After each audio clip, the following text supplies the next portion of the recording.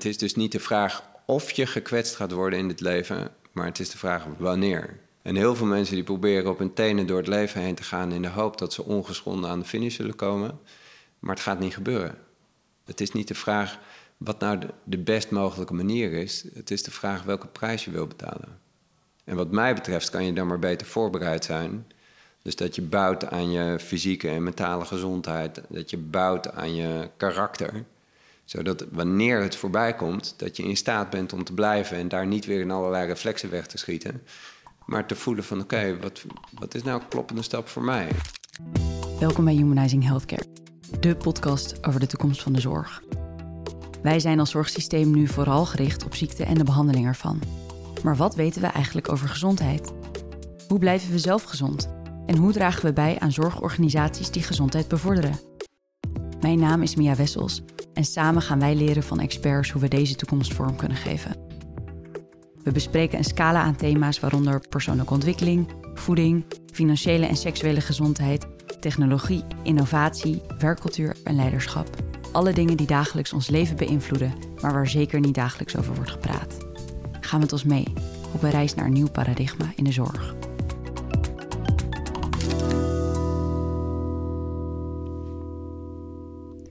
En daar zijn we dan, jij en ik. Bij het laatste gesprek, maar niet de laatste aflevering van 2021. Een bijzonder gesprek voor mij die deze serie podcasts ook wel doet voelen als wat de Engelsen zeggen, full circle. Iets waar ik in de laatste aflevering verder op in zal gaan. En omdat het nu het einde van het jaar is en de feestdagen eraan komen, is het voor mij ook altijd een moment om te reflecteren. En om dankbaar te zijn voor alles wat er is. En dus ook voor iedereen die dit jaar de moeite heeft genomen om te doneren of om een bericht te sturen via LinkedIn, Instagram of mail. Ik wil met een grote glimlach op mijn gezicht zeggen dankjewel.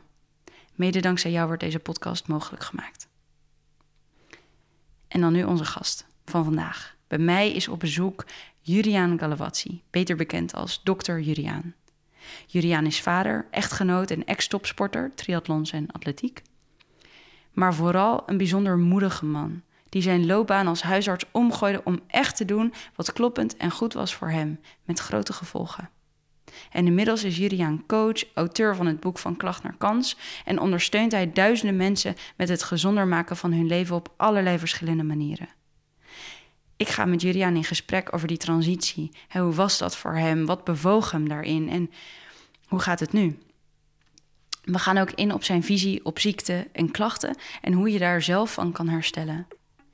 En ook gewoon een heel stuk praktisch. Want hoe gaat dat dan als iemand dan bij hem komt? En hoe werkt hij eigenlijk? Voor mij beren interessant en hopelijk voor jou ook. Een gesprek dat stof kan bieden tot nadenken, dat hoop ik tenminste. Maar in ieder geval heel veel luisterplezier. Geniet ervan. Juriaan, welkom. Mia. Wat leuk dat je er bent. Ja, fijn. Ben benieuwd. We beginnen gewoon met een introductie, met wie je bent, wat je doet, voor mensen die je niet kennen. Ik ben in 2006 afgestudeerd, uiteindelijk als huisarts. Toen ben ik eigenlijk direct de praktijk van mijn vader ingerold. Hebben we 3 jaar samengewerkt, praktijk overgenomen. Heeft hij nog een aantal jaren met of voor mij gewerkt. En onlangs begin dit jaar het patiëntenbestand verkocht. Dus ik heb nog wel de titel huisarts, maar werk niet meer volgens... ik heb geen vaste patiëntenbestand meer, geen patiënten op naam.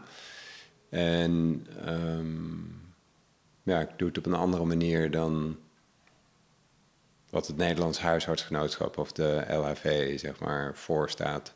Zoals je het huisartsenvak uit zou moeten oefenen. Dus je doet ook geen diensten meer op de hap, dat soort dingen? Nee. Wat ik daarvan merkte is in het hele traject van het huisartsenwerk... dat er steeds meer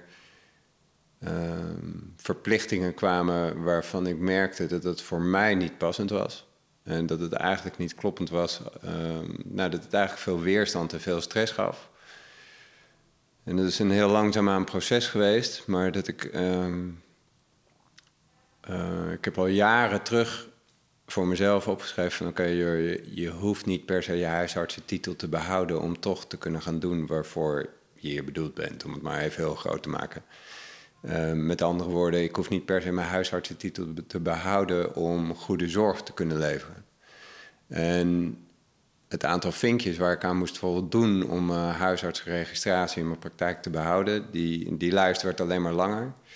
En dat ging niet meer voor mij werken, maar dat ging eigenlijk alleen maar tegen mij werken. En kan je eens een voorbeeld noemen waar dat voor jou zo was? Nou, bijvoorbeeld het aantal diensten. Ik bedoel, binnen de huisartsenwereld is het compleet normaal dat je gewoon een lange werkdag hebt gedraaid van 8 tot 5 of misschien wel langer. Dat je daarna gewoon nog een dienst draait tot 11 uur of misschien wel 12 uur. En dat je ook in je weekenden of de feestdagen, et cetera, dat je maar altijd gewoon op moet komen draven. Sterker nog, als je daarvoor besluit om dat niet te doen, dan kan je je dienst wel kwijtraken, maar dat kost je altijd geld. En zo kan het dus zijn dat we, een van de belangrijkste oorzaken van ziekte naar mijn idee, dat we ons gaan identificeren met al onze verantwoordelijkheden, verplichtingen en zaken waaraan we vinden dat we daaraan moeten voldoen om misschien wel een goede dokter, een huisarts, maar ook een goede vader, moeder of een partner te kunnen zijn. Maar dat is niet wie je in essentie bent. Het is gewoon een deel van je identiteit. En naast onze, een huisarts heeft meestal niet een witte jas aan, maar heel veel andere vormen van geneeskunde wel. Maar dan hangt er naast dat denkbeeldige bordje, of het bordje waar je naam op staat met eventueel je functie, huisarts, hangen er ook een heleboel andere onzichtbare bordjes met allemaal verplichtingen, regels, concepten en ideeën waaraan jij zou moeten voldoen om een goede dokter te kunnen zijn. Maar dat zijn ideeën, dat zijn concepten. En jij kan jouw vak helemaal uitoefenen op de manier zoals jij dat wilt. En heel vaak zijn we geneigd om binnen het raamwerk, binnen de grenzen die er zijn, om daarbinnen nog een beetje onze eigen vrijheid te creëren. En naar mijn idee is het veel waardevoller om het andersom te kijken en te kijken van oké, wat wil ik nou eigenlijk? Waar sta ik voor? Hoe wil ik mijn leven indelen en hoe wil ik mijn vak uitoefenen? Hoe wil ik waarde toevoegen aan het leven van andere mensen? Hoe wil ik bijdragen aan hun fysieke en mentale gezondheid op een manier dat het goed en kloppend is voor mij? En oké, past dat binnen dit raamwerk? Nou, als het daar binnen past, helemaal fijn. Maar past het daar niet binnen? Oké, maar dan daarbuiten. En dan wordt het natuurlijk spannend, want op het moment dat je er buiten stapt, dan kom je in een grote ruimte, heel veel vrijheid. En vrijheid lijkt heel aantrekkelijk, maar vrijheid gaat ook gepaard met heel veel verantwoordelijkheden. Nou, dan ben je niet meer alleen verantwoordelijk voor de mooie dingen in je leven en de keuzes die je daarin maakt, maar dan ben je opeens ook verantwoordelijk voor de shit in je leven en misschien wel de negatieve gevolgen van een aantal keuzes die je hebt gemaakt. En ben je dan bereid om dat te dragen? Ben je bereid om de pijn, het verdriet en zeker ook de eenzaamheid te dragen op het moment dat je daar keuzes gaat maken die goed en kloppend zijn voor jou? Want als jij gaat doen wat goed is voor jou, reken maar dat er momenten zullen zijn dat je op plekken terechtkomt waar echt niemand je kan volgen. En ben je dan in staat om te blijven en je koers te houden? Of schiet je dan weer in allerlei reflexen in de hoop maar verbonden te kunnen blijven of de pijn niet te hoeven voelen? En hoe vertaalt het zich naar jouw leven? Nou, ik heb een weg gevonden waarin ik, laat ik iets zeggen. Er zijn een aantal grote kenteringen in dat proces geweest. En eentje daarvan is geweest dat ik binnen de praktijk op een gegeven moment had gekozen van oké, ik ga een andere koers varen, want ik geloof erin dat je lijf slimmer is dan je hoofd. En dat daar waar je met je kop geen nee meer kan zeggen, gaat je lichaam het voor je doen. En dat heel veel mensen die dus komen met een bepaalde klacht, dat het niet alleen maar gaat over de klacht waarvoor ze komen, maar dat daar eigenlijk een oorzaak onder ligt. Ja, dat ze gewoon pijn in hun lijf of in hun kop hebben. Doordat ze in hun werk nog steeds dingen doen die niet goed zijn voor ze. Of dat ze nog steeds in een giftige relatie zitten waar ze eigenlijk uit zouden moeten stappen. Maar toch maar blijven omdat het nou eenmaal bekend en dus een soort van veilig voelt. Dus terwijl ik dat proces zo aan het omkenteren was, waarbij ik dacht van oké, ik wil eigenlijk mensen in mijn omgeving hebben die mensen ook op dat vlak kunnen begeleiden op het moment dat ze zien van oké, mijn lijf wil me iets vertellen. Ik heb eigenlijk iets te veranderen in mijn leven, maar ik vind dat te spannend. En hoe kan ik dat dan doen? En nou, er zijn heel veel mogelijkheden voor om mensen daar goed te begeleiden. Dus zijn we meer naar een soort breder gedragen centrum gegaan dan alleen maar het voorschrijven van pillen en de reguliere zorg. Zonder daar zweverig te worden, want ik ben nog steeds een groot voorstander ook van de reguliere zorg. Ja, op het moment dat iemand komt met pijn in zijn lijf of moeheid, dan is het toch echt wel waardevol om eerst even te checken van oké, zijn hier geen medische alarmbellen en moet hier niet verder onderzoek gedaan worden? En soms kan medicatie heel zinvol zijn, maar soms ook niet. En kan dat pad heel erg goed staan naast het andere pad waarbij je zegt van oké, stel dat deze klacht er nou zou zijn voor mij. Stel dat het me iets zou willen vertellen, dat het me iets komt brengen in plaats van dat het me iets komt ontnemen. Wat zou dat dan zijn? Wat zou ik mogen veranderen in mijn leven zodat het weer goed en kloppend is voor mij? En in het proces werkte ik samen met een dokter die echt een onwijs goede dokter werd gedragen door alle patiënten en collega's. Alleen zij was niet in staat om mijn visie zeg maar te volgen. Ze stond er wel voor open, maar ze kon het niet uitdragen of ze wilden het niet uitdragen. En dat kan natuurlijk, maar dat was voor mij het punt waarop ik zei oké, maar dan eindigt hier onze samenwerking. En dat werd mij niet in dank afgenomen. Waarom niet? Omdat ze gedragen werd door 3000 patiënten, ook door collega's. En mijn collega's waren het daar niet mee eens, de assistentes niet, het grootste deel van de praktijk niet, heel Naarden en Bussum niet, mijn vader niet. Je vader is regulier huisarts? Mijn vader is regulier huisarts en hij vond dat ik die stap niet kon maken. En dat kwam ook omdat zij was echt 24/7 huisarts. Deed het eigenlijk op de manier zoals mijn vader dat vroeger altijd deed. Dus het was voor hem een soort dolksteek in zijn rug door de samenwerking met haar te beëindigen. Niet lang daarna heeft hij de samenwerking ook beëindigd. Hebben we elkaar 2 jaar niet gesproken, denk ik. En dat was het moment waarop ik me realiseerde dat ik nooit iedereen tevreden ging stellen.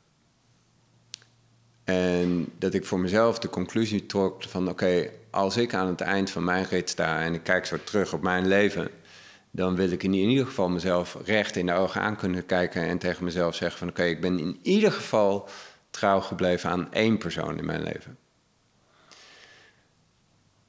En dat ik daar dus keuzes wilde maken, niet uit angst om iets te verliezen, maar echt vanuit een verlangen. En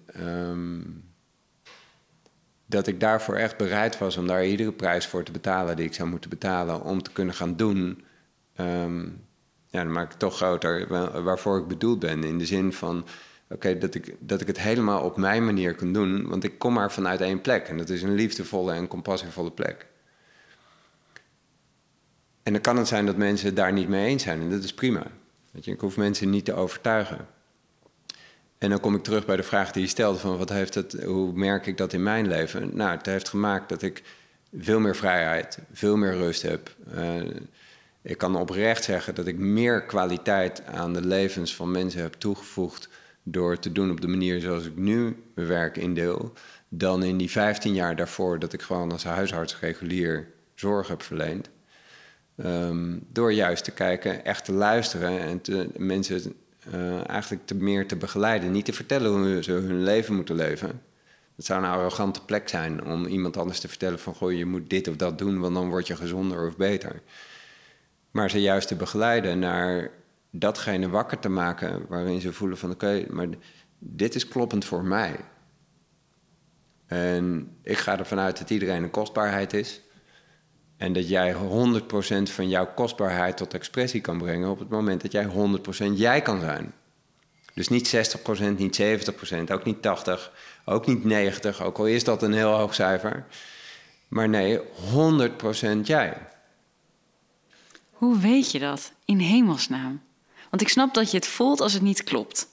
Als je voelt, oké, ik ben iets aan het doen waar ik niet helemaal blij van word. Of dan krijg je letterlijk buikpijn, hoofdpijn, noem het maar op. Maar hoe weet je nou dat je op die 100 zit? Nou, stap voor stap. De 100% is niet de eindbestemming.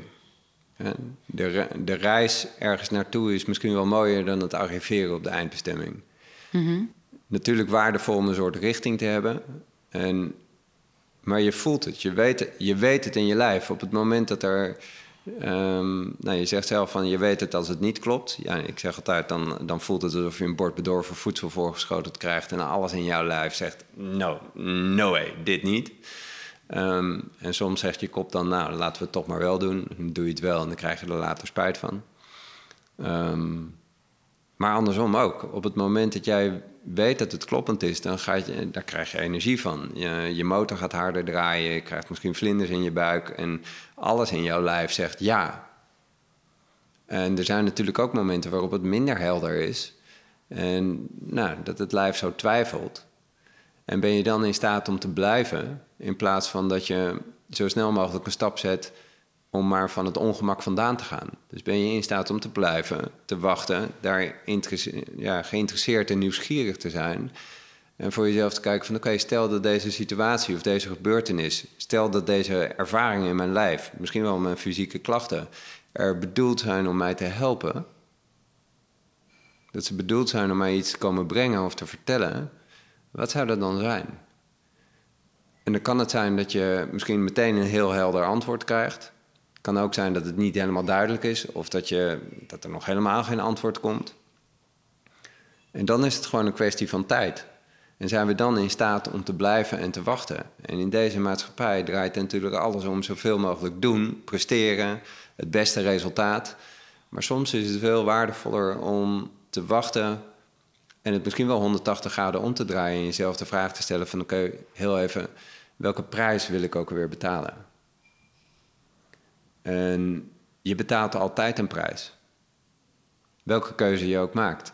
En ga je voor de verbinding met de ander... en de ander dan met een hoofdletter. Dus de verbinding met misschien je partner of je kinderen... of je vader of je moeder. Maar ook de verbinding met de plek waar je woont... het werk wat je doet, de auto die je rijdt...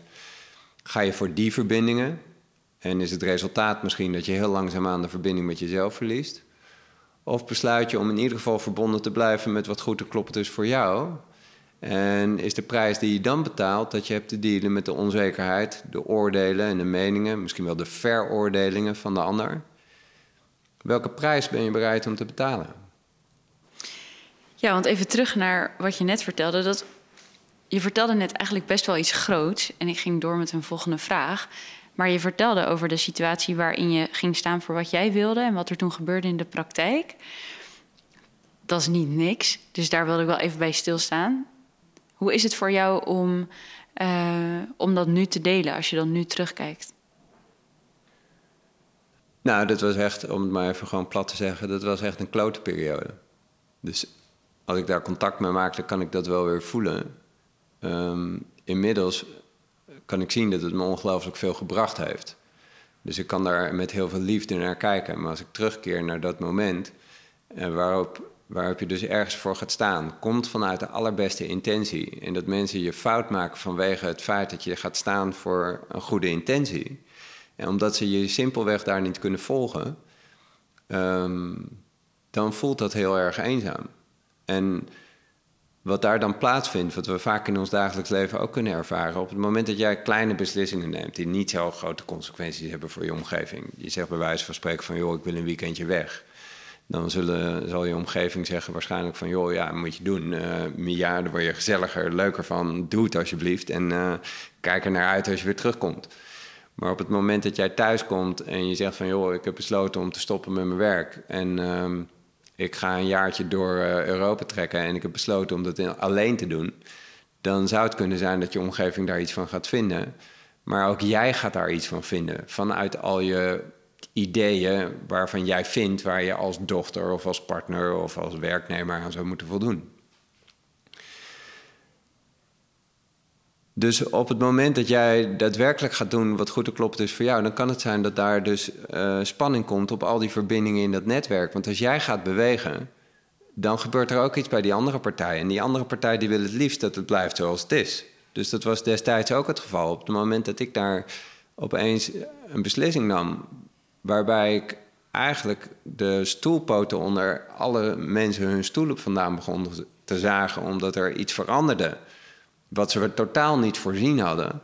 Ja, dan zullen ze alles uit de kast halen om jou maar te laten blijven op de plek waar je op dat moment staat. En vooral geen grote beslissingen te nemen. Dus op het moment dat jij gaat doen wat goed en kloppend is voor jou, dan heeft dat als risico dat daar verbindingen doorsneden gaan worden. Zeker. Nou, als ik bij jou iets doorsnijd, ik doorsnijd je vinger, dan gaat dat gepaard met bloed en heel veel pijn. En dus gaat ons overlevingsmechanisme in werking en zeggen van, wow, pijn, no way, dat wil ik niet voelen. En daarmee sluiten we de poort naar verandering. Ja. En wat mij betreft zijn er dus weinig dingen in het leven die moeten, maar er is één grote uitzondering, wat mij betreft. En dat is dat er een bereidheid moet zijn om pijn te lijden, als dat de prijs is die je moet betalen om te kunnen doen wat goed en kloppend is voor jou.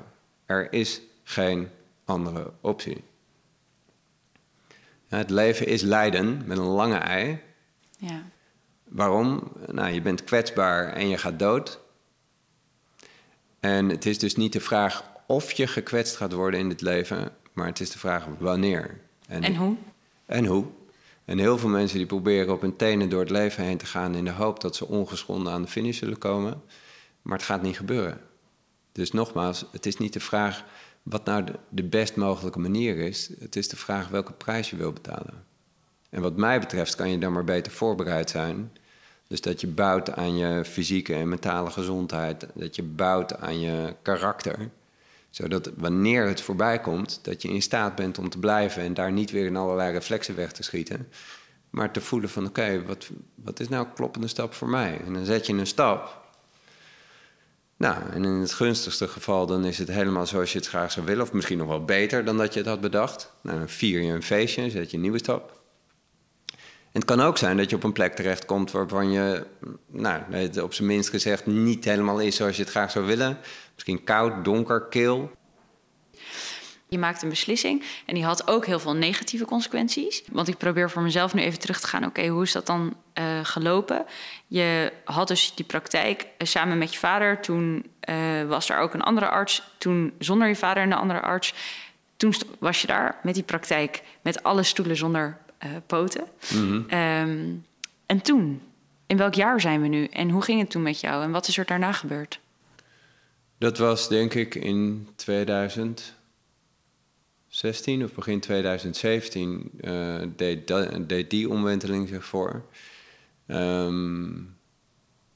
Inmiddels had ik een aantal andere artsen ook in dienst. En zo, dat is een grote praktijk dan. Ja, en ik wilde niet meer 60 mensen per dag zien. Dus ik had ervoor gekozen om dokters in dienst te nemen die het grootste deel van het werk deden. En dat betekent niet dat ik weinig werkte. Ik werkte heel veel, maar ik deed het op een andere manier. Ik zag mensen niet voor 10 minuten of een kwartiertje, maar voor een half uur of een uur. En keek gewoon op een andere manier naar klachten. En daarnaast deed ik nog een stukje chirurgie. Het maakte dat de praktijk op dat moment eigenlijk financieel onder zwaar weer verkeerde. Dus op een gegeven moment was het ook het moment daar dat ik... we stonden zeg maar in de min en moesten toen ook nog eens een keertje de salarissen van alle werknemers betalen. Dus dat was echt... dat weet ik ook nog heel goed, hoe dat voelde. En hoe voelde dat? Paniek. Op het moment dat je zwaar in de min staat en dan ook nog verplichtingen hebt naar je werknemers toe waar je niet aan kan voldoen. En dat alles in jou zegt van oké, maar er was een andere goede vriend van mij, een mentor, zo zou ik het willen noemen, die zei van joh, maar de oplossing ligt toch heel vlakbij. Wat je hebt te doen is dat je die dokters eruit zet, je gaat zelf het werk weer doen en dan draait die praktijk weer goed. En ik ben hem onwijs dankbaar dat hij dat zei, want ik zei tegen ik heb hem hoog zitten, dus ik zei van oké, ik ga dit serieus in overweging nemen. Dus ik heb dat voor mezelf zo bedacht van oké, stel nou dat ik gewoon zelf weer plaatsneem op die stoel achter dat bureau en gewoon al het werk weer zelf gaan doen. Hoe zou dat zijn? En toen zei hij echt alles in mijn lijf over dat bord bedorven voedsel. Die zei van no way, echt no way, never, nooit meer op die manier. En dat had 2 kanten. Namelijk 1, voor mij was het niet kloppend. Want ik zou er geheid aan onderdoor gaan, opnieuw. Maar het klopte ook niet meer hoe ik mijn zorg naar de patiënten toe wilde leveren... om ze maar met een receptje naar huis te sturen... terwijl ik eigenlijk diep van binnen voel en weet en ook zie... dat ze gewoon andere keuzes in hun leven hebben te maken. En dat ik dan misschien wel vanuit de beste plek en intentie handel... maar dat het niet ook het beste voor de ander hoeft te zijn. Dus het was voor mij een hele duidelijke nee. En was ik op dat moment bereid om de prijs te betalen. De letterlijke prijs. Nog geen idee hebbende hoe dat zou lopen. En kort daarna had ik een sessie met iemand anders. En die stelde mij de waardevolle vraag. Die zei van oké, Jur, ben je bereid om failliet te gaan... als dat de prijs is die je moet betalen... om te kunnen gaan leven zoals jij dat wilt? En daar hoefde ik niet over na te denken. Dat was gewoon een volmondige ja... Nou, dat heb ik geweten. Maar het gaf tegelijkertijd ook onwijs veel vrijheid. Want dat was het moment waarop ik me realiseerde... oké, ik ben bereid om echt ieder offer te brengen... als dat de prijs is die ik moet betalen... om mijn leven in te delen op een manier zoals dat goed en kloppend is voor mij. Vertrouwende dat als ik daar iedere keer een stap zet... die voor mij goed en kloppend is... dan kan het niet anders dan dat ik op een kloppende plek uitkom. Niet wetende wat het zal zijn. En tot op de dag van vandaag, ik heb geen idee hoe het over een half jaar uitziet. En zo leef ik eigenlijk nu de afgelopen 10 jaar al. En de afgelopen 10 jaar, daar zijn dingen in gebeurd die ik me überhaupt niet voor had kunnen stellen. En daar is misschien wel meer in gebeurd dan in die 40 jaar daarvoor. In ieder geval met meer impact en met meer bewustzijn... hogere pieken, ook zeker hele diepe dalen. Maar altijd een volmondige ja tegen alles wat er op mijn pad komt. Ook als het ongemakkelijk, pijnlijk, verdrietig of eenzaam voelt. En dat gaat iets met je doen. Op het moment dat je voelt dat je leiderschap hebt over je leven... met alles wat erin voorbij komt, ook de shit en de ellende... ja... Dan gaat het eigenlijk alleen nog maar over leren, groeien, ontwikkelen en bouwen aan je karakter. En that's it. En via die weg je waarde toe weer voegen aan de wereld om je heen. Ja. Mag ik daar een advocaat van de duivel vraag over stellen? Zeker. Want ik denk dat ik echt 100% kan zeggen dat ik het met jou eens ben. Dus dat ik probeer ook zo te leven, hoe moeilijk het ook is. En hoe rewarding het ook is. Iets wat ik wel eens uit mijn omgeving terugkrijg is... maar dan ben je toch super ego. Want je bent eigenlijk alleen maar bezig met wat kloppend en wat goed is voor jou. Hoe ga jij in op zo'n vraag en hoe zie jij dat? Is dat zo? Nou, hier wordt vaak uitgegaan vanuit het feit dat egoïsme iets slechts zou zijn. Maar ik ga heel graag om met mensen die gewoon goed voor zichzelf zorgen. Op het moment dat wij een relatie hebben, vriendschappelijk of collegiaal... of op welke manier dan ook... en ik zorg daar heel goed voor mezelf... dan ontsla ik jou van de plicht om het voor mij te moeten doen. Mm-hmm. Ja, op het moment dat ik goed voor mezelf zorg... dan kan ik zeggen van... joh, Mia, fijn als je me ziet... fijn als je me waardeert... fijn als je me misschien een hug geeft of whatever. Maar als jij op een bepaald moment niet in staat bent om dat te doen... Oké, weet je, dan geef ik het mezelf... zonder de verbinding daarop te blazen... of jou verantwoordelijk te houden voor mijn goede gevoelens. En op het moment dat ik dat doe... dan ontstaat er bij jou waarschijnlijk heel veel vrijheid... om ook helemaal te mogen zijn wie jij bent. En egoïsme wil niet zeggen dat je er vanuit die plek niet voor een ander kan zijn. Sterker nog, ik geloof erin dat je er vanuit die plek nog veel beter voor de ander kan zijn. Want je gaat je daden niet belasten met de plicht om er per se iets voor terug te hoeven krijgen.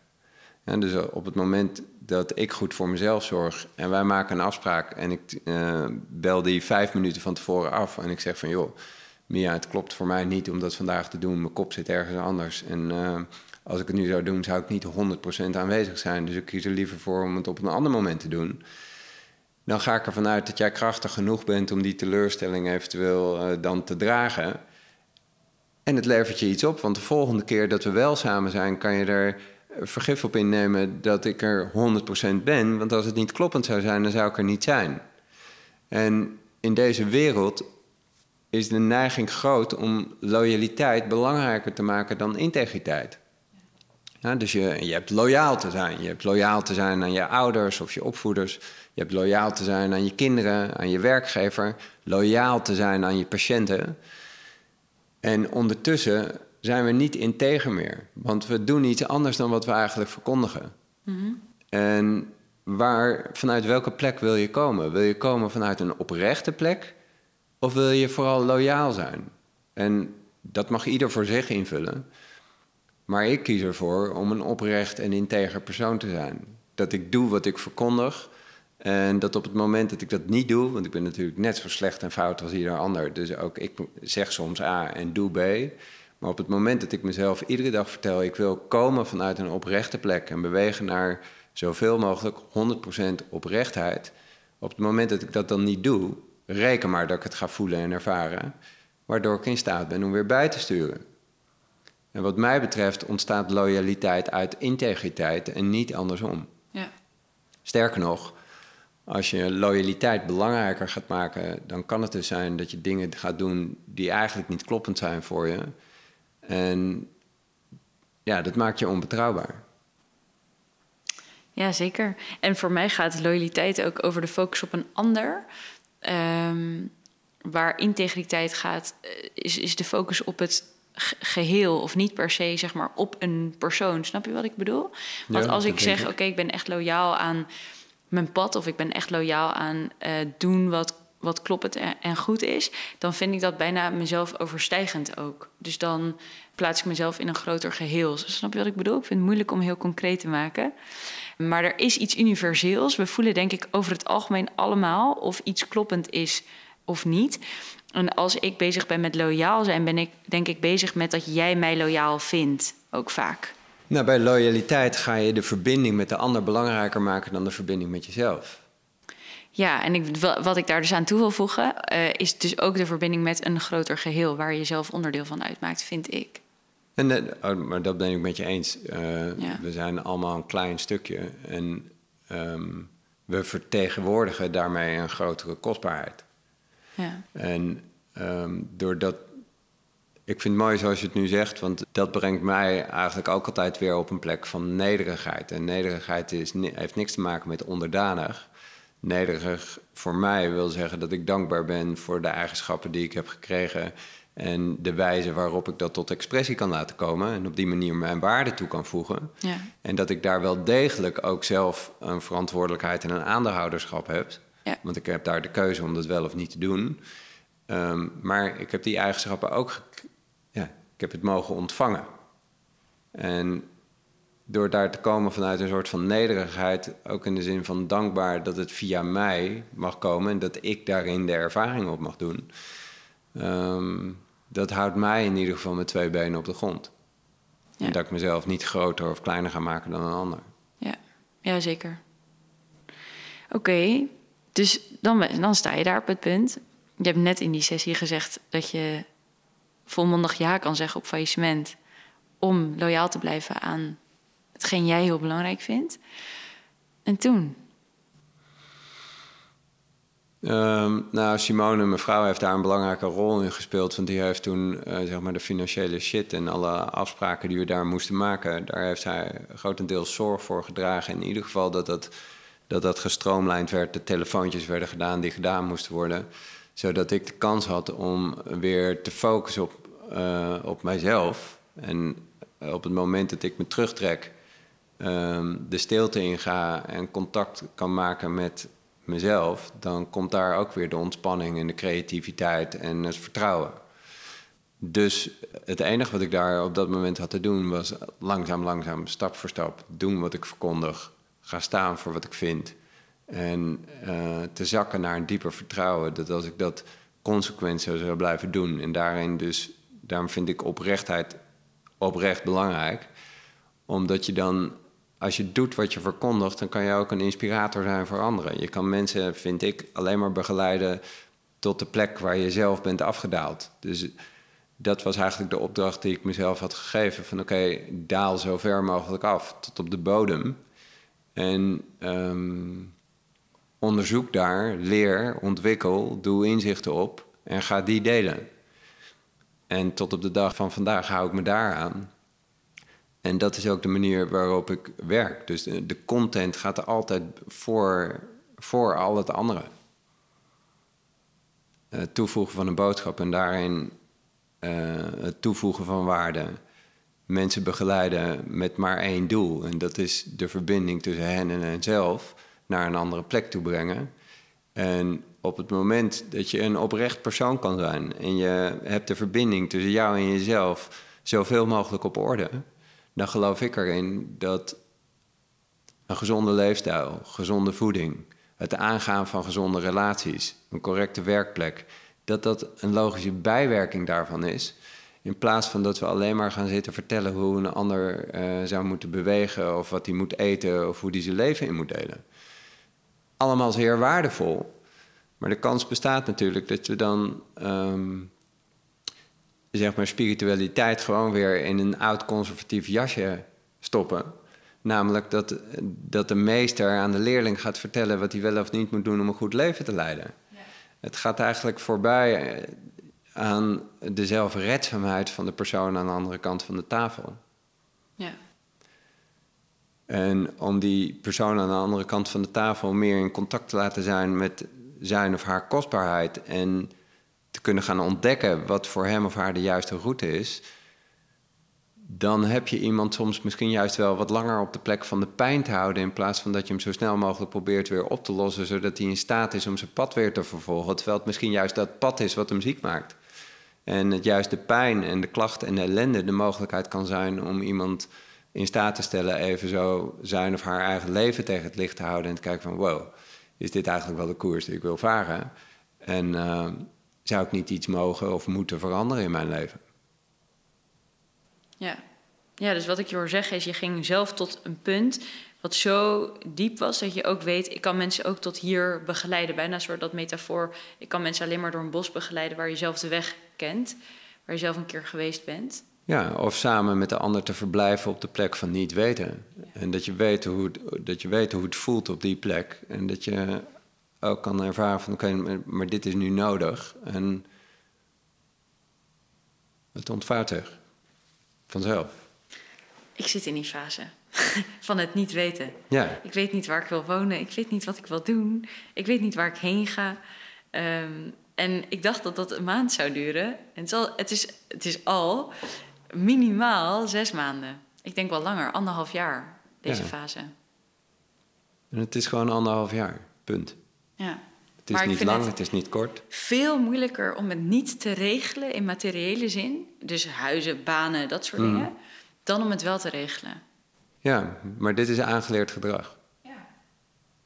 Maar wat ik dus bedoel te zeggen is, ik denk dat ik nu aan den lijve ondervind wat jij bedoelt. En hoe ongelooflijk ongemakkelijk het is. En dat ook wel voor mij te maken heeft met de interactie met de buitenwereld. Die komt met vragen. Hoe ver ben je al? Wat ga je doen? Wat is je volgende stap? Waar woon je? Wat doe je? Het zijn de hele tijd bevestigende vragen waardoor het voor mij heel verleidelijk is om dat te regelen, om maar in die dialoog een antwoord te hebben op de vraag. Ja. Maar daar ben ik niet nu, dus dat ben ik niet meer aan het doen. Maar dat heeft wel even geduurd om daarvan los te komen. Ja, groot respect daarvoor. Ja. En mind you, weet je, waar we het eerder in het gesprek over hadden, op het moment dat bij jou gaat blijken van oké, ik kan blijven op deze plek van niet weten. En dat je daarin zakt dus naar een andere plek van vertrouwen. En meer een plek inneemt van nieuwsgierigheid. Mm-hmm. En als mensen gaan zien dat jou dat goed doet en dat langzaamaan het leven in een soort flow komt, wat niet wil zeggen dat je gevrijwaard bent van pijn en ellende, maar dat je in staat bent om ook daarmee te zijn. We kunnen vaak heel goed in een flow zijn op het moment dat het heel erg zonnig en licht is in ons leven en alles mee lijkt te zitten. Dan kunnen we ons helemaal overgeven aan datgene wat er komt. Maar kunnen we dat ook nog op het moment dat het tegen zit? Kunnen we dan ook nog steeds vertrouwen? En op het moment dat mensen dat gaan zien bij jou, dan confronteer je de ander met het feit dat ook hij of zij een keuze heeft. Ja, zeker.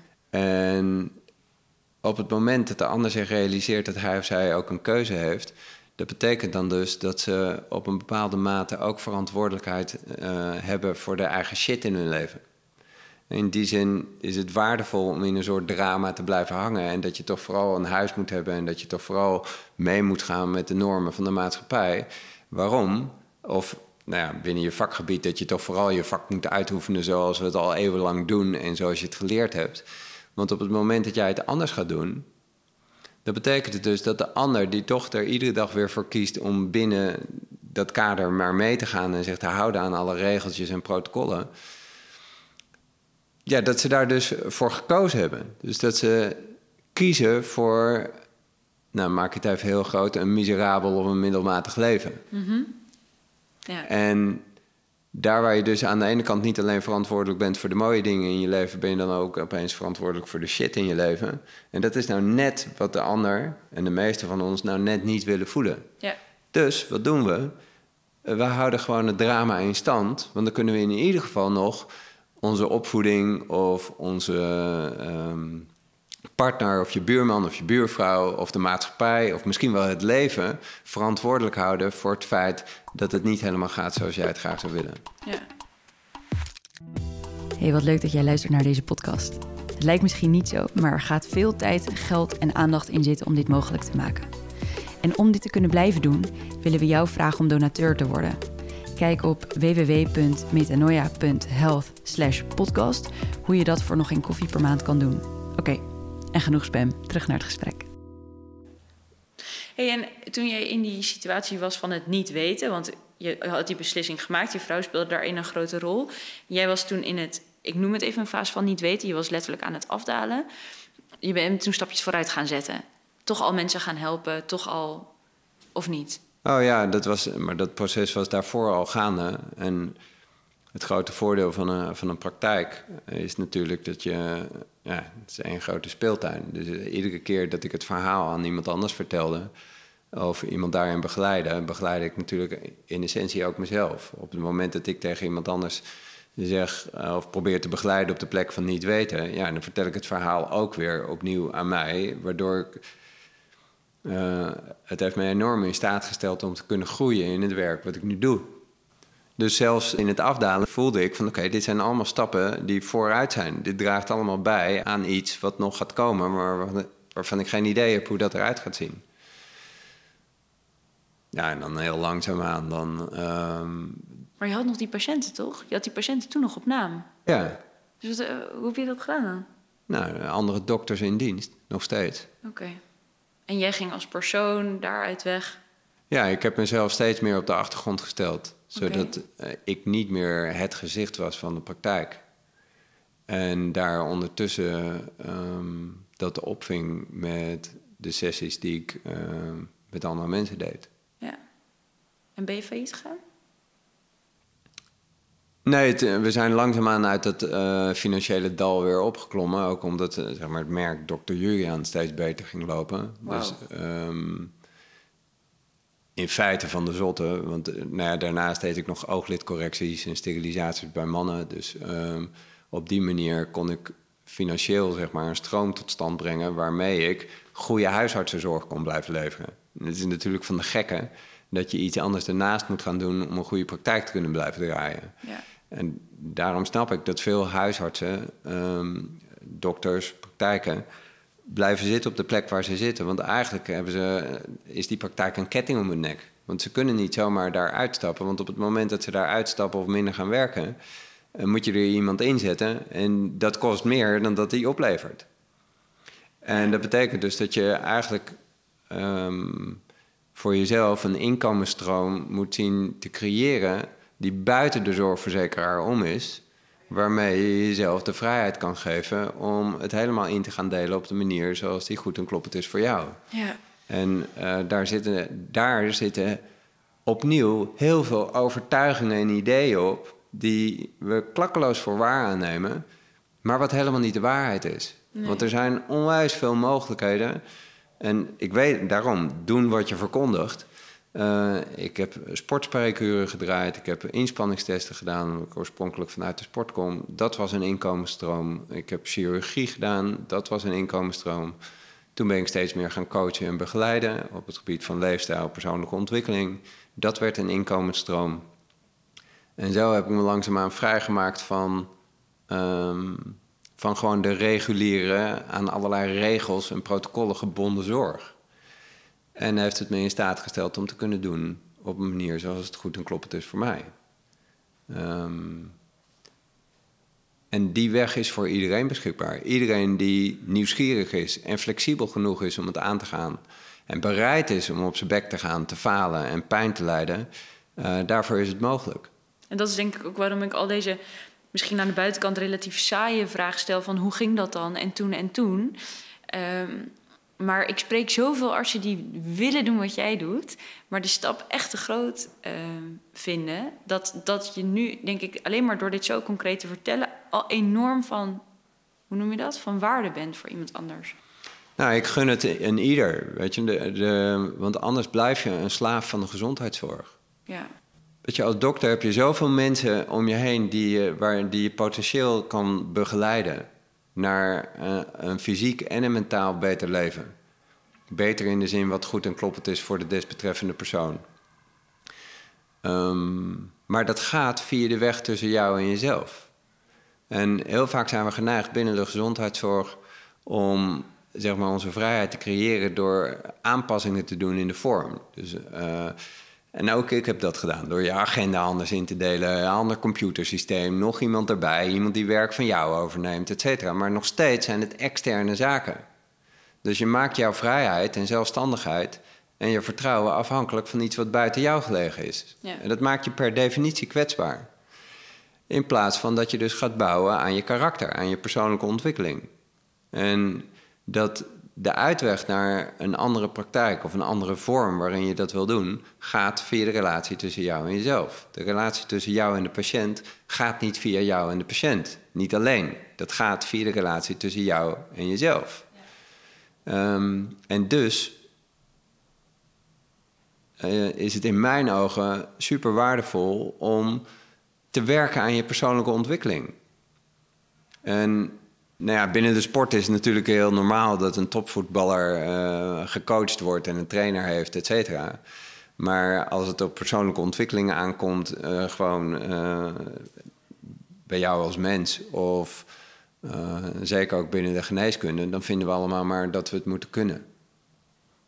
Terwijl naar mijn idee is een vorm van leiderschap ook dat je weet dat je uit mag reiken.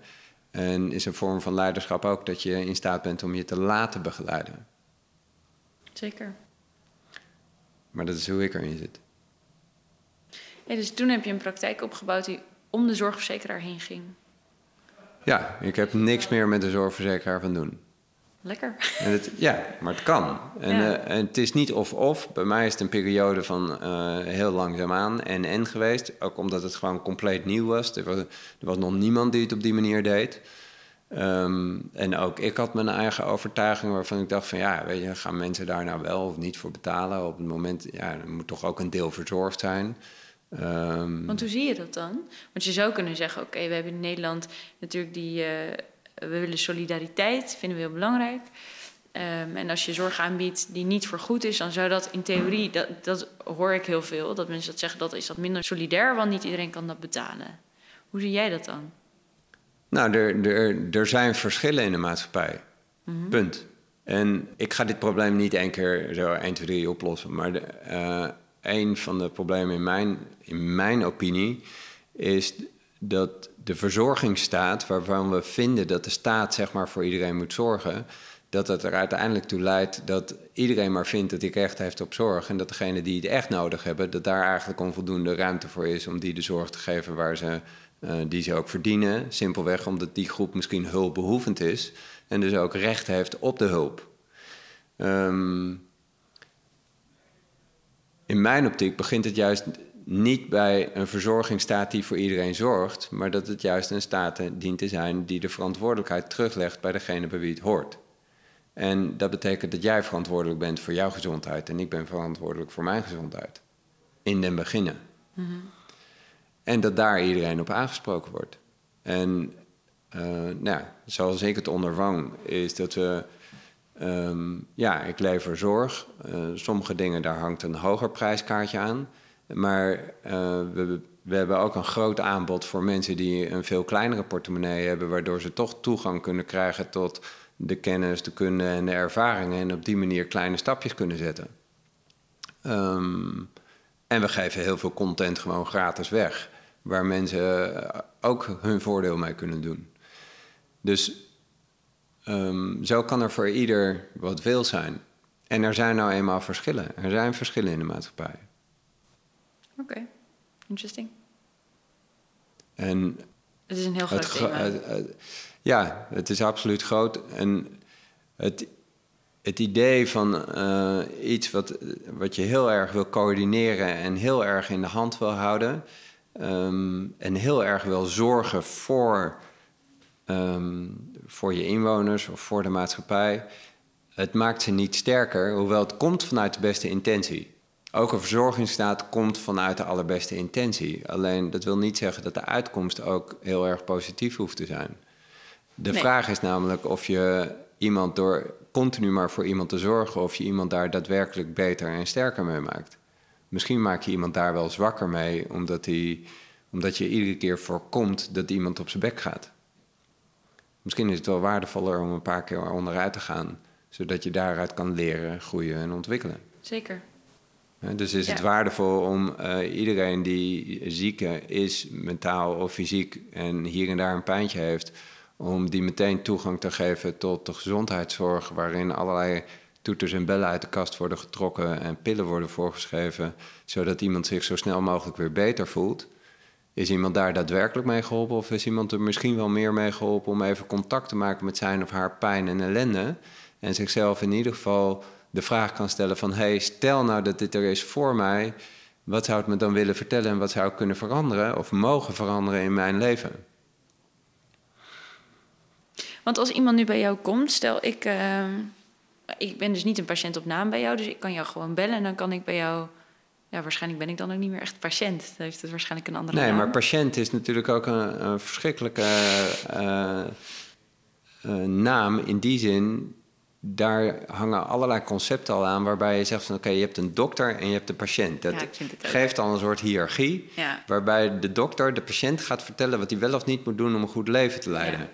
Terwijl ik veel meer geloof in een soort van gelijkwaardigheid, waarbij de mens komt bij een ander vanuit een vraag en de wetenschap dat de ander daar kennis van zaken heeft. Ja, op het moment dat bij mij de afvoer verstopt is, dan ben ik blij dat er een loodgieter is en dat die mij kan helpen met het oplossen van dat probleem.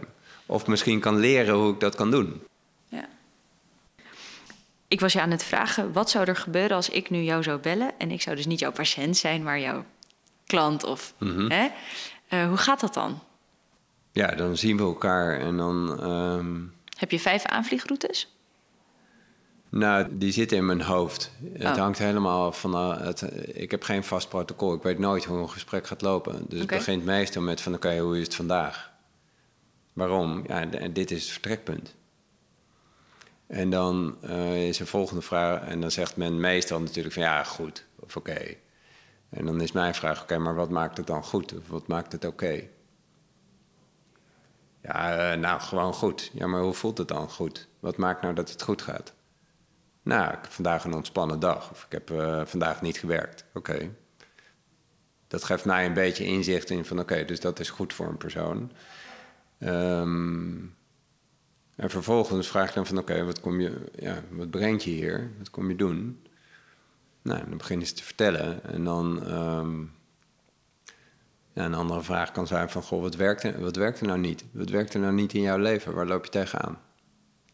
Nou, dan komen ze misschien met fysieke klachten... of ze komen meteen al met gedoe thuis... of dat ze geen grenzen kunnen stellen. Of, nou, dat kan van alles zijn.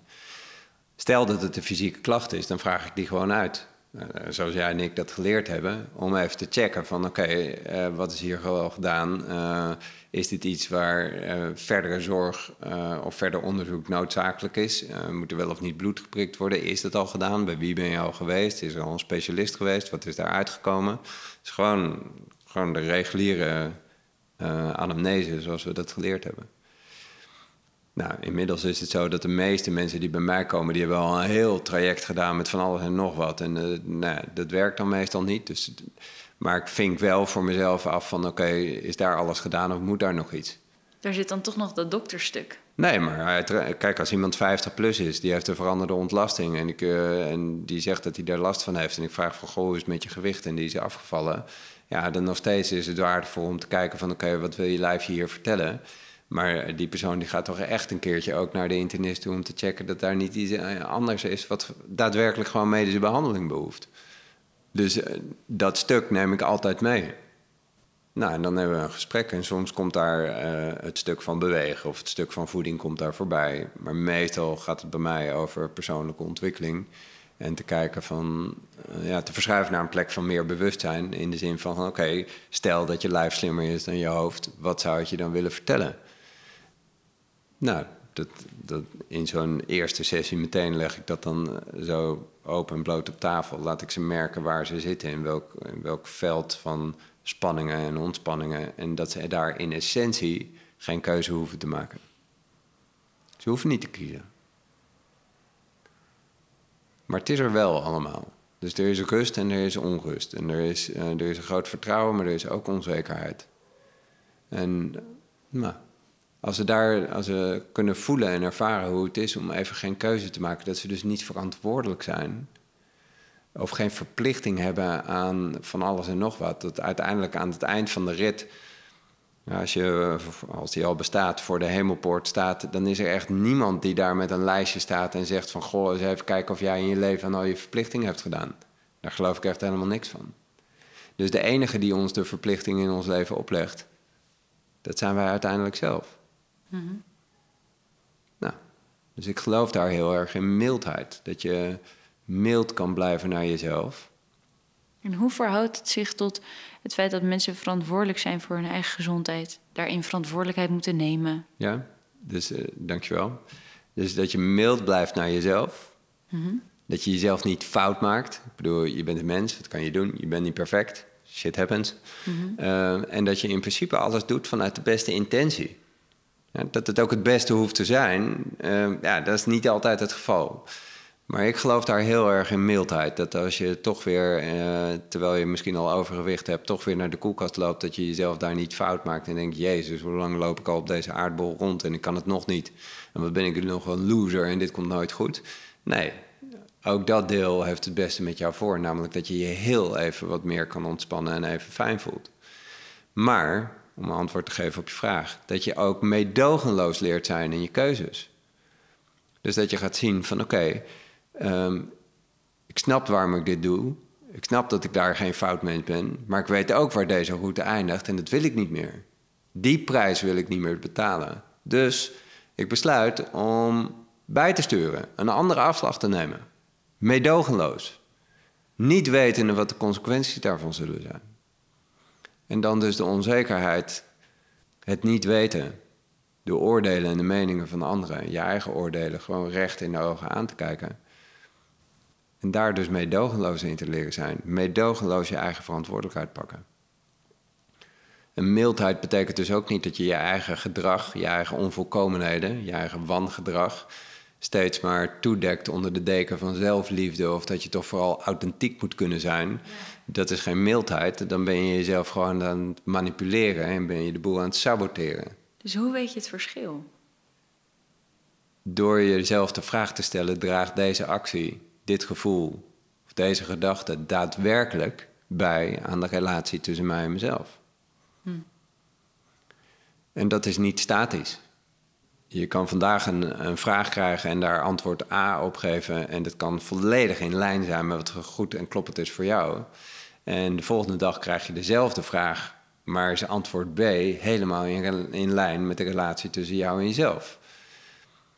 Als voorbeeld kan het zo zijn dat je misschien een studie volgt van, laten we zeggen, 4 jaar. En na 2 jaar denk je van, eigenlijk is dit het niet. Wat ga je dan doen? Ga je dan zeggen van oké, maar ik ben nu begonnen, dus ik maak het maar af? En maak je dan de verbinding tussen jou en de afspraak die je hebt gemaakt belangrijker dan de verbinding tussen jou en jezelf? Of besluit je dus inderdaad te zeggen van nee, dit is een mooi einde en die sticker van die opleiding die hoef ik niet. ik breek het hier af en ik kies een ander pad. Of ga je de verbinding met je handtekening, of misschien wel de ring om je vinger, ga je de relatie daarmee belangrijker maken dan de relatie tussen jou en jezelf. En om daar dan nog iets meer op in te zoomen, als je dat dan het metafoor van de koelkast aanhoudt. De ene keer dan zou het oké zijn om op maandag naar de koelkast te lopen en 2 tompoezen te eten. En op dinsdag is dat anders. Want ik kan me voorstellen dat dit eigenlijk de essentie is van wat je doet. Is dat je iemand begeleidt naar een punt waarop ze dit voor zichzelf kunnen voelen. Zeker. En dus ook hier, het voorbeeld van je tompoezen, draagt dit daadwerkelijk bij aan de relatie tussen mij en mezelf? Nou, stel dat iemand denkt van, ja, maar ik heb zo hard gewerkt vandaag, het is toch, eigenlijk heb ik het wel verdiend. En die schuift die 2 tompoezen naar binnen. Mm-hmm. En die komt dan daarna tot de conclusie, oh shit, dit droeg helemaal niet bij aan de relatie tussen mij en mezelf. Opnieuw, mild, weet je. Dit deel kwam vanuit de allerbeste plek, want het wilde jou gewoon na een dag lang werken een beter gevoel geven. Mm-hmm. Maar ook meedogenloos leert zijn om te zeggen van oké, maar ik ben tot de conclusie gekomen dat dit gedrag niet bijdraagt aan de relatie tussen mij en mezelf. Dus hoe ga ik daar dan mee om? En dan ligt de ingang altijd aan de andere kant. Dus niet van oké, hoe ga ik er nou toe komen om geen tompoezen meer te eten? Nee, maar door te kijken van oké, wat is nou de winst eigenlijk van deze tompoezen? Nou, de winst daarvan is dat er iets in mij denkt dat ik daarmee beter voor mezelf zorg, omdat ik dan meer kan ontspannen. Maar is dat daadwerkelijk zo?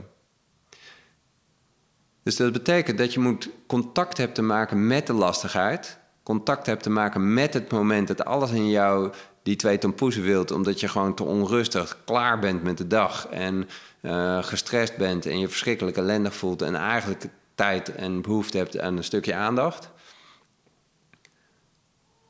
Een lastige plek, want dan is de volgende vraag, oké, hoe ben ik in staat om dit aan mezelf te geven, in plaats van dat ik dat haal uit iets wat in de koelkast ligt. En hoe kan ik dus in het ongemak plaats leren nemen, daar leren blijven, in plaats van meteen in de eerste de beste reflex te schieten, in de hoop dat dat me op een betere plek gaat brengen. En daar heb je dus, precies zoals je zegt, daar heb je je eigen verantwoordelijkheid te pakken. En iedereen die weet welke schappen die in de Albert Heijn voorbij moet lopen. Dat hoef je echt niemand te vertellen. Dus diëten, et cetera, ja, het kan waardevol zijn, maar wat mij betreft gaat het een stap eerder. Namelijk van oké, hoe leer je jezelf begeleiden op de plek van ongemak? Hoe kan je omgaan met weerstand? Hoe kan je omgaan met dat iets in jou verschrikkelijk loopt te trekken en dat je toch besluit om er geen gehoor aan te geven? En in deze maatschappij is dat natuurlijk verschrikkelijk lastig. Met 24/7 voeding en drank voorhanden. Altijd de mogelijkheid om contact met anderen op te nemen. Mobiele telefoon, Netflix binnen handbereik. Maar ook meer maatschappelijk en sociaal geaccepteerde vormen waarin we de lastigheden kunnen ontwijken en ontsnappen. Ja, je kunt je doodwerken als je wil, maar je kan ook heel veel sporten. Maar ook een meditatiecursus, een yogamat of een mindfulnesscursus kunnen op die manier een manier zijn om de daadwerkelijke lastigheden niet te hoeven voelen. En dat mensen, ik maak het een beetje extreem en gekscherend, maar dat mensen op maandagavond naar een yogalesje gaan, zodat ze weer wat energie op kunnen doen, zodat ze de rest van de week weer door kunnen trekken. Terwijl hetgeen wat daadwerkelijk gevraagd wordt is van oké, wat zou ik eigenlijk mogen veranderen in mijn leven? In plaats van dat ik de yoga of het meditatiekussen ga gebruiken om mijn energie weer een beetje op te krikken, zodat ik gewoon weer door kan in het keurslijf waarin ik heb plaatsgenomen. Mooi. Oké. En ook daar geldt dus, er is niks mis met een ik mediteer zelf ook. En er is niks mis met een yogacursus. Er is niks mis met heel hard sporten. Totdat je het nodig gaat hebben om je per se goed te kunnen voelen. Ja, en wat ik je hoor zeggen is, dat weet je. Wanneer dat punt is, dat weet je. Je hebt een kostbaar instrument. Ja. Ja, en jouw lijf geeft exact aan wat wel en niet kloppend is voor je. Je voelt het, maar dan moet je wel, dan is er een bereidheid nodig om daar contact mee te willen maken. En niet vanuit een soort arrogantie te denken van, wow, ik heb pijn in mijn nek, dat hoort nu niet en daar heb ik last van. Want dan kan ik mijn werk niet uitoefenen of ik kan mijn sport nu niet doen op de manier zoals ik zou willen. Dus hoe kom ik van mijn nekpijn af? Nee, wat wil de nekpijn jou vertellen? Wat zou je eigenlijk mogen veranderen? Oh ja, ik ga eigenlijk continu over mijn grens heen. Of eigenlijk heb ik mijn sport belangrijker gemaakt dan de relatie tussen mij en mezelf. Of eigenlijk zit ik gewoon in een baan en de hele dag achter de computer. Terwijl wat ik eigenlijk het liefste wil is 2 dagen werken en de rest van de week gewoon lekker kunnen wandelen en misschien wel creatief bezig zijn en op die manier waarde toevoegen aan mijn leven. En ik kan me voorstellen dat jij dus bij mensen die bij jou komen met lichamelijke klachten ook ziet dat die lichamelijke klachten dan oplossen. Ja, heel vaak wel. En soms ook niet. Ik zie veel mensen met tinnitus, met oorsuizen bijvoorbeeld. En een klacht die soms niet... Meestal als mensen dit pad gaan volgen, verdwijnt het oorsuizen echt helemaal naar de achtergrond. Maar komt het weer op het moment dat ze keuzes maken in hun leven die niet goed en kloppend zijn. Dus dat het stress en spanning op gaat leveren. En al die mensen, echt niemand uitgezonderd, die is zijn of haar tinnitus gaan gebruiken als een soort graadmeter van wat wel en niet kloppend is en of ze nog op koers zitten of niet. En zodra het opkomt, leren ze om even alles te laten vallen, hun leven tegen het licht te houden en te kijken van wow, waar heb ik bij te sturen? Dan sturen ze bij. En dan verdwijnt het oorsuizen weer naar de achtergrond. En dus het is niet zo dat als je dit pad volgt, dat dan meteen alle ellende uit je leven verdwijnt. Helemaal niet. Maar jij krijgt leiderschap over jouw leven met eventueel je klachten daarin. Ja, ook voor de dokters binnen hun werk. Weet je, leg het probleem iedere dag op tafel. Als je het niet naar je zin hebt op je werk en je zou het anders willen, ga niet denken van tot de zomervakantie red ik het wel, schouders eronder. En misschien als ik tegen die tijd het op een andere manier doe, mijn agenda een paar wijzigingen of een ander computersysteem, dan lukt het misschien wel weer. Nee. Iedere dag de pijn waar je tegenaan loopt, wat niet werkt in jouw leven, op tafel leggen, zodat het de kans krijgt om ernaar te kijken en te kunnen veranderen. En dan te kijken naar je eigen aandeelhouderschap daarin. Niet om jezelf fout te maken, maar nogmaals om te kunnen leren, groeien en ontwikkelen. That's it. Je verhaal is heel consequent. Doen wat goed en kloppend is voor jou. Daarin aandeelhouderschap nemen en daar loyaal aan blijven. En de pijn durven voelen. Dus durven dragen wat de consequenties zijn van de keuzes. Ook als je niet weet wat de consequenties zijn. Dan kan je langzaam toegroeien naar een oprecht en integer mens. Ja. Kan je van daaruit 100% van jouw kostbaarheid toevoegen aan de wereld om je heen en de mensen die je daarin begeleidt. En kan je daarmee een enorm voorbeeld en een inspirator zijn voor anderen. Nou, dat ben je wel hoor. Ja, daar ben ik ook oprecht dankbaar voor. Dat ik die positie in mag nemen. Maar dat is echt zo gegroeid. Ik kies daar niet voor. Maar het ontstaat vanzelf omdat ik geloof in het zijn van een oprecht mens. Als jij oprechte keuzes maakt, doet wat je verkondigt, dan geloof ik er echt in dat dat leidt tot een betere wereld. Maar die begint, het is een beetje cliché, maar die begint echt bij jezelf. En niet bij jezelf als persoon, maar in de relatie tussen jou en jezelf. Ja. Het leven is er voor jou, met alles wat erin voorbij komt. Mits we bereid zijn om het helemaal te ontvangen zoals het ons gegeven wordt. Ook al is het niet helemaal in de cadeauverpakking zoals je het gewenst had. Mm-hmm. Oké. Wat betekent voor jou de relatie met jezelf?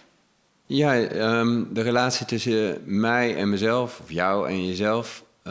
Op het moment dat jij geboren wordt, dan ben je iemand. Daar hoef je niks voor te doen. Ja, alles zit erop en eraan. En je krijgt de liefde, de genegenheid van je ouders, je opvoeders.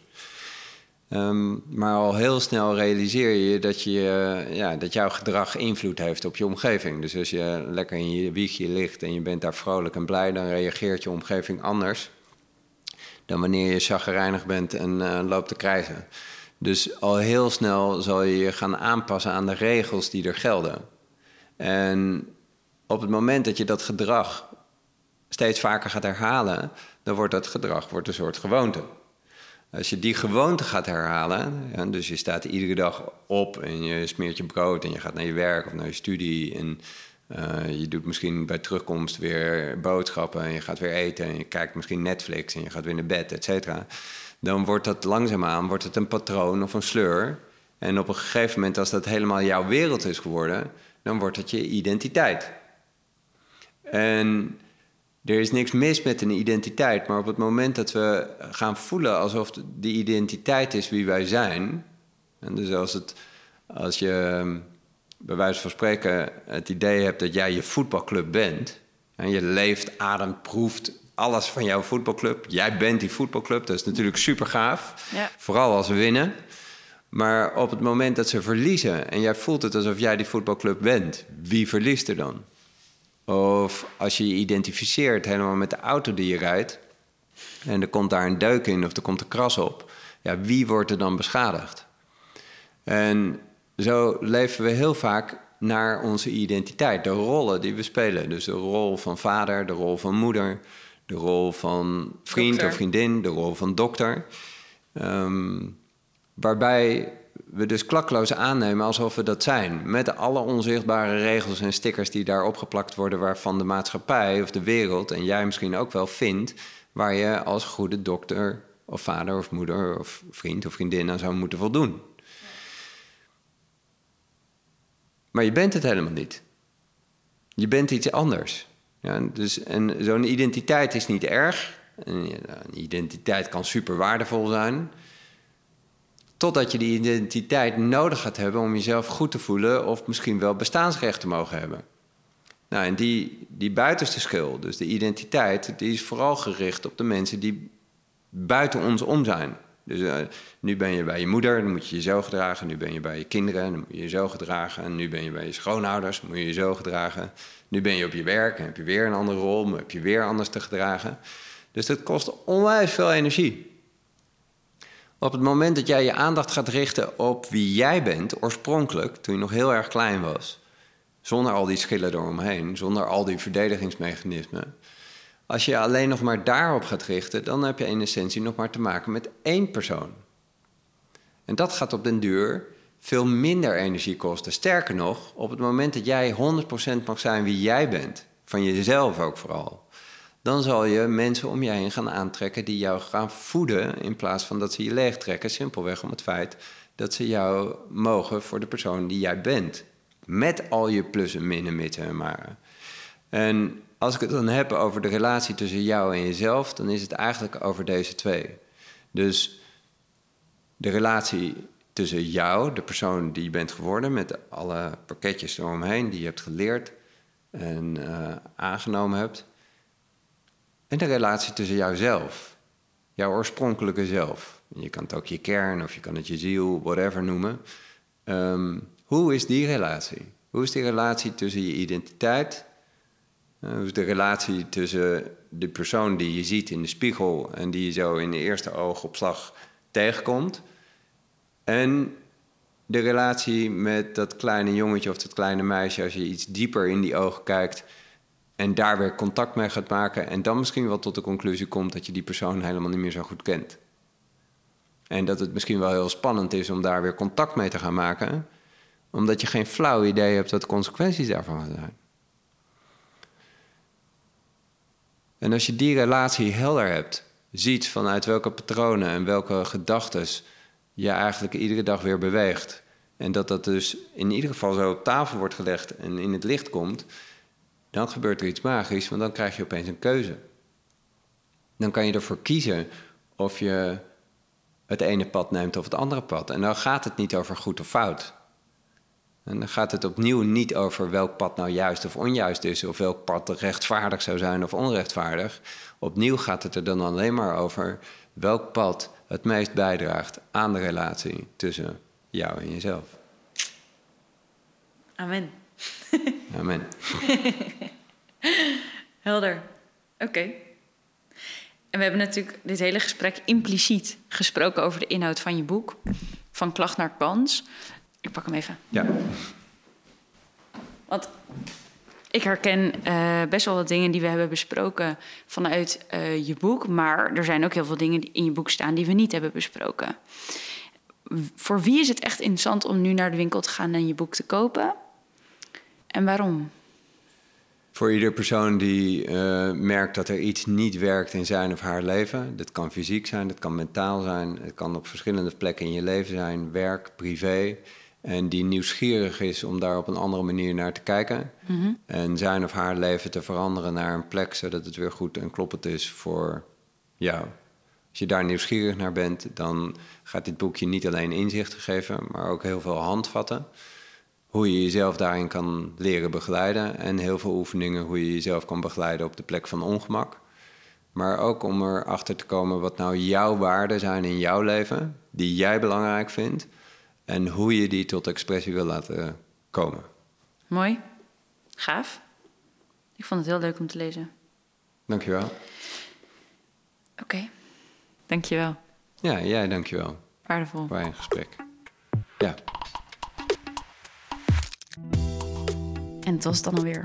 En voorlopig trouwens ook de laatste aflevering die je in deze vorm van mij te luisteren gaat krijgen.